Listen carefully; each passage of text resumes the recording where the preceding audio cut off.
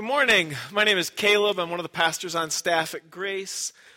We're in 1 Corinthians 1 for the third straight week. Fortunately, it's a great chapter, so we're not running out of good material yet. But we've been in this chapter for 3 straight weeks, and it's a really good one. So 1 Corinthians 1, 18 through 31, it's printed in your bulletin. For the message about the cross is foolishness to those who are perishing, but to us who are being saved, it is the power of God. For it is written, I will destroy the wisdom of the wise, and the discernment of the discerning I will thwart. Where is the one who is wise? Where is the scribe? Where is the debater of this age? Has not God made foolish the wisdom of the world?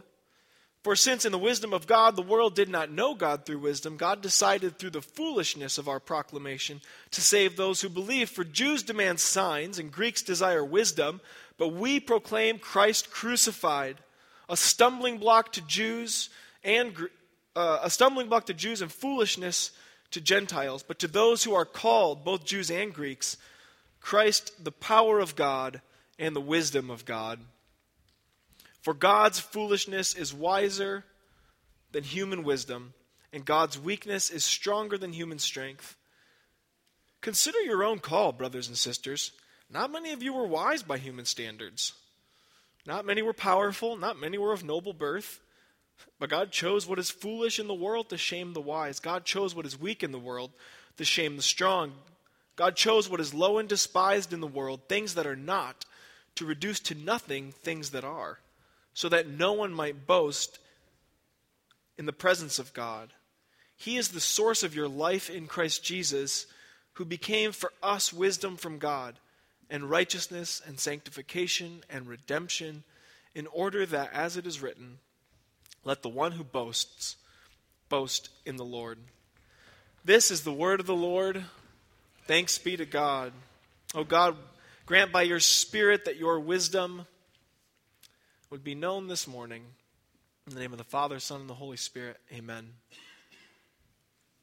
Getting the foolishness of the gospel right is really a difficult task.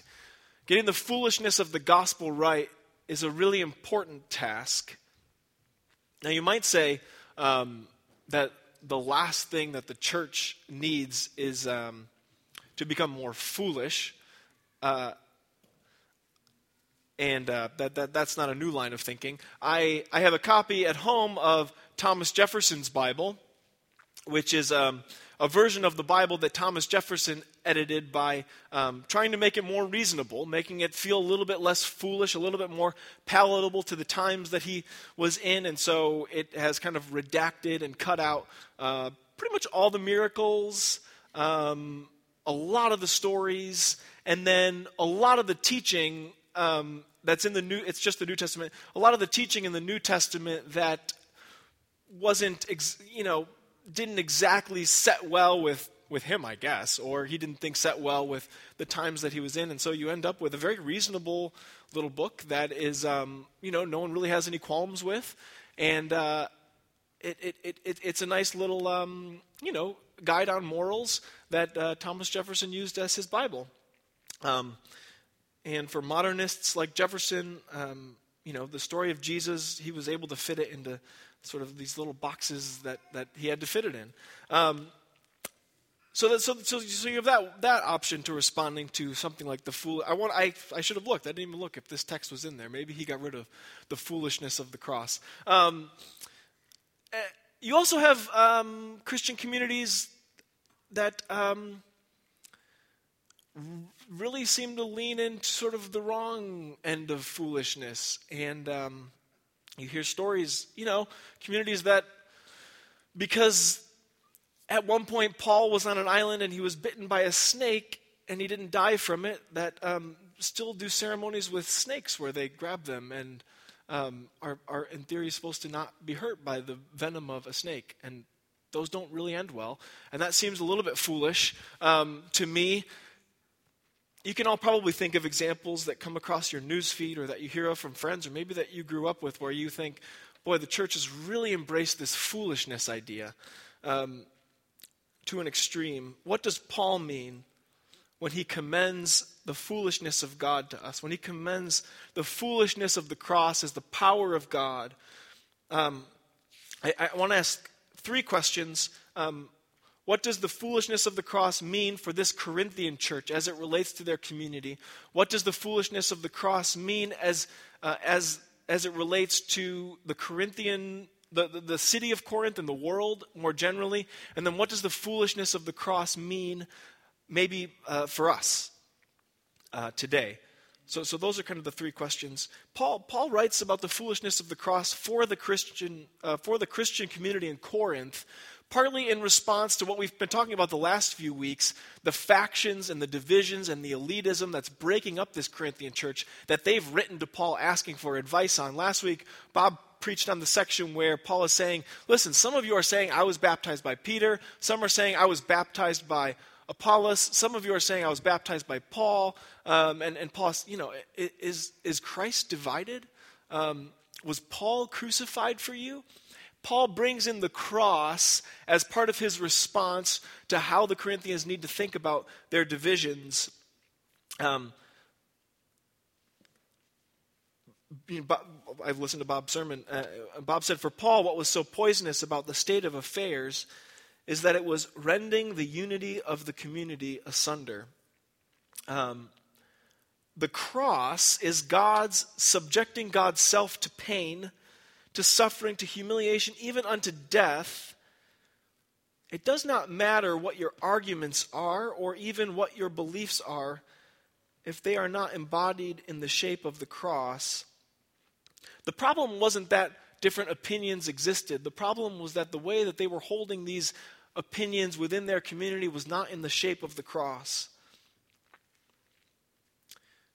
Said another way by Paul later on in this letter, if I have faith that can move mountains but have not love, I am nothing. If I can convince you of my argument and prove that I am right, if I can show that I am morally superior or theologically superior or that I am better off in whatever way, if I can do all of those things but have not love, in the end I am nothing. If I can move mountains with my faith and do healings but have not love, I am nothing. It's not simply what you believe, but how you believe it. The followers of God, made flesh in Jesus, must be concerned not only about what they believe, but about how they believe it in their lives. Paul brings the cross into the beginning of this letter and reminds the community of faith that they are the foolish community of the cross. The other point that he makes in bringing the cross to the Corinthians in the opening of chapter 1 is that it is an example of how God uses weakness. There's this, in the second half of this reading, there's this section that starts, not many of you were wise by human standards. And I wonder if they sort of laughed or had an awkward pause or a moment where they looked around at each other when Paul is writing this. They would have read this letter aloud to the community. It feels a little, not many of you were wise by human standards. Not many of you were of noble birth or very well off. The fact that you are all a part of this community is proof that God has chosen what is foolish to shame the wise, and the cross is the best example of this that there is. The fact that you are all in this community is proof that God has chosen what is foolish to shame the wise. God chose what is weak to shame the strong. And in this way, Paul takes out the legs of anyone who wanted to boast of their own strength. Any superiority you might feel towards someone else in this community is the exact thing you need to repent of rather than boast in. Those who feel morally superior, financially superior, intellectually superior, those superiorities are precisely the things that need to be laid down at the foot of the cross. The cross is the symbol for the Christian community of the way they need to hold themselves in community.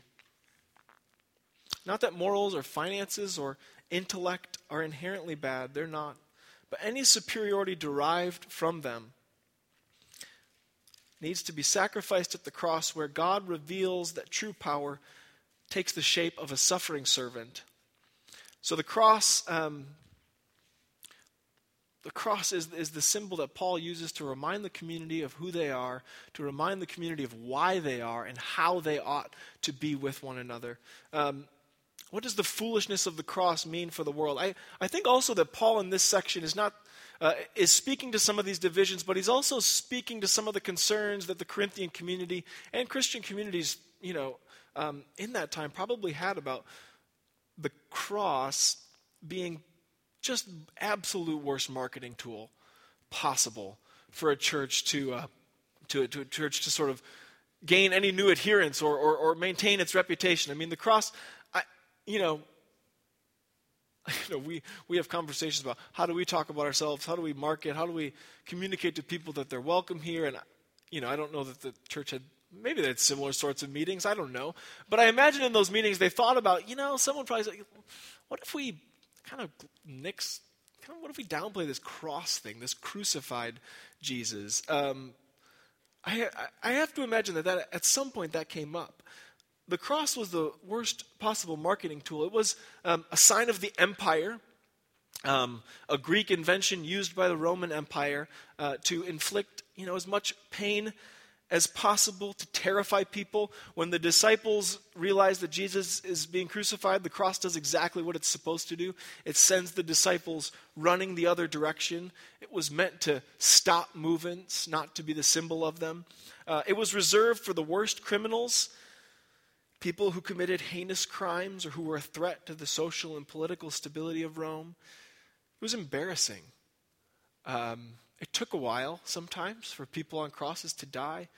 You were probably naked. It was humiliating. If your leader was on a cross, you no longer followed that leader. And lastly, it was a sign of being cursed. There's kind of these references to the Jewish, the stumbling block. It's a stumbling block to Jews for a number of reasons. Part of the reason is to be killed on a tree was to be cursed by God, and so there was no better proof that Jesus and his ministry and what he claimed was a joke than to have Jesus crucified. It was embarrassing. Paul says, Jews demand signs and Greeks desire wisdom, but we proclaim Christ crucified, a stumbling block to Jews and foolishness to Gentiles. You couldn't get any further from Plato's conception of beauty or from the Greek sense of wisdom than to be rejected and crucified. You couldn't get a clearer sign from God that someone was cursed than for them to be hung on a tree, a stumbling block and foolishness. It would have made sense for the Corinthian church to decide, let's avoid talking about the cross too much.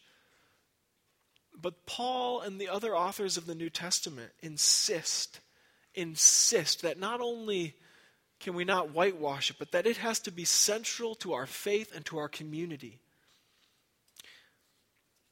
There's an ancient image. I've probably talked about it before. I find it remarkable. It's the first visual representation of Jesus' crucifixion that we have. It's the earliest. It's found somewhere probably around 200 A.D., and it's cut into stone, kind of inside a cave. And it's the image, it's called, you can look it up later if you want, it's called Alexamenos Graffitio. And it's the image of two lines making a cross, and there's a man hung on it, and the man's head is a donkey's head, replacing the human head. And then there's someone next to it, sort of in a worshiping stance. And the graffiti, all in capital letters, says, Alexamenos worships his God. And it's remarkable to me that the first visual representation we have of the crucifixion of Jesus is this mocking image of someone being bullied for believing in a crucified Lord. And 150 years or however many years it is removed from the actual crucifixion, this is still the reputation, this is still the joke being made about Christians that they worship a crucified God. And I feel sometimes some kinship with Alexamenos. I don't know. I imagine he's a kid. I feel like he's in high school being bullied, and he's, trying to believe in this crucified Jesus and figure out what does it mean that the crucified God is the power of God to me. Paul is encouraging the Corinthians, don't displace the cross from your theology. Put it at the center of your theology, at your center of how you understand who you are as a community, at the center of how you understand your relationship with the Corinthian community. What does the crucified Christ mean for us? What does it mean that, in the words of Karl Barth, it is in this form of suffering, as the wholly rejected and crucified, that he marches with us? In this form, as foolishness, he has addressed us as his own. He encounters us in this form, or not at all. To look past it is not to see him. To miss the word of the cross is not to hear him. Barth goes on to make the point, if he is still the same today as yesterday, the temptation is just as strong today and always to say to him, save yourself. If you are the Son of God, come down from the cross. If you are the Son of God, come down from the cross. There are days I want Jesus to breach his way of being in the world, if only for a moment. I want to follow not Jesus, the crucified, always incessantly inviting me to love with the sort of patience and love that the cross requires, but Jesus, the conqueror, who marches with me in strength and with the apathy that comes from being powerful. If you are who you say you are, come down from the cross. The world is on fire and is sick and is breaking, and come down from the cross and save yourself. I want Jesus to consider his equality with God as something to be exploited. Just take advantage of it. You have it. Use it. Rather than the way that Paul puts it in Philippians, though he was in the form of God, he did not regard his equality with God as something to be exploited, but emptied himself, taking the form of a slave and being born in human likeness and being found in human form. He humbled himself and became obedient to the point of death, even death on a cross. Christians, for whatever else they may be, are people who follow the teachings of a crucified Jesus. And sometimes that's a letdown. The kids, as Bob mentioned, are spending time with the Beatitudes this morning. The Beatitudes are the foolishness of God put into practice. I wrote this in preparation in the notes for the kids this week. It seems foolish to spend your life working for justice when you might never see it. It seems foolish to be merciful when you know that your mercy will not be shown back to you. It seems foolish to try to make peace in a world that's always at war. It seems foolish to give away money instead of hoard it. In the Beatitudes, Jesus promises that the world does not get the final word. He is announcing to the world that, to borrow C.S. Lewis's metaphor from the Chronicles of Narnia, there is an older and deeper magic at work than the work of the world. And Jesus' teaching and life was so far from this world's magic that even John the Baptist had to come up to him and ask, or send his disciples and ask him, Are you the one that was supposed to come? Maybe they had gotten it wrong, and this guy was just a joker. Here is the King of the Jews, they wrote above his head. It was a high and unholy joke. The crucified king. It was a joke. He was a joke. The man hung on that tree. They put a sign above his head that said, Here is the King of the Jews. And it made people laugh. And they threw dice, and they made a game of dividing up his possessions. And the disciples weren't anywhere to be seen because they were afraid of becoming the next punchlines. And that would be the end of it. Except that eventually, one by one, each and every one of those disciples ended up back at the cross, embracing their own deaths, either because they had lost their minds and they wanted to be the butt of the same old joke they had once run from, or because they had realized that the foolishness of God meant that the ironic sign hanging above the crucified Christ's bleeding head was no joke at all. Here is the king. And the soldiers who watched the sky turn black as Jesus died had it right when they fell to their knees and said, "Surely this man was the Son of God." There is a temptation to make the foolishness of God palatable, because who would believe the full tale? There is a temptation for the preacher to, as Buechner puts it, pare the gospel down to a size that he or she thinks the world will swallow. But if we pare down the foolishness of the cross, what will we have left? Something entirely digestible, a vitamin that we can take once a day, ideas that we can wrap our minds around twice without any trouble. But the darkness of our world refuses to be palatable, and we need the gospel to be the same. One of those men who refused to let the foolishness of the cross be lost on him was Oscar Romero, who is a saint and a martyr who died standing up to a government in which living out the Beatitudes was treason. He said this, "Let us not tire of preaching love. It is the force that will overcome the world. Let us not tire of preaching love, though we see the waves of violence succeed in drowning the fire of Christian love. Love must win out. It is the only thing that can. Even when they call us mad, when they call us subversives, we know we only preach the subversive witness of the Beatitudes, which have turned everything upside down. If we have settled for a palatable gospel, let us repent. Where we have allowed the cross to become reasonable, or have allowed disagreement to become division, let us gather around this table in repentance. The foolishness of the cross is as radical today as it was for the Corinthian church. The Beatitudes are still as subversive and challenging as they were for the disciples. Let us not tire of preaching the self-giving love of God with our time, our resources, our words, our lives. In the name of the Father, and the Son, and the Holy Spirit. Amen.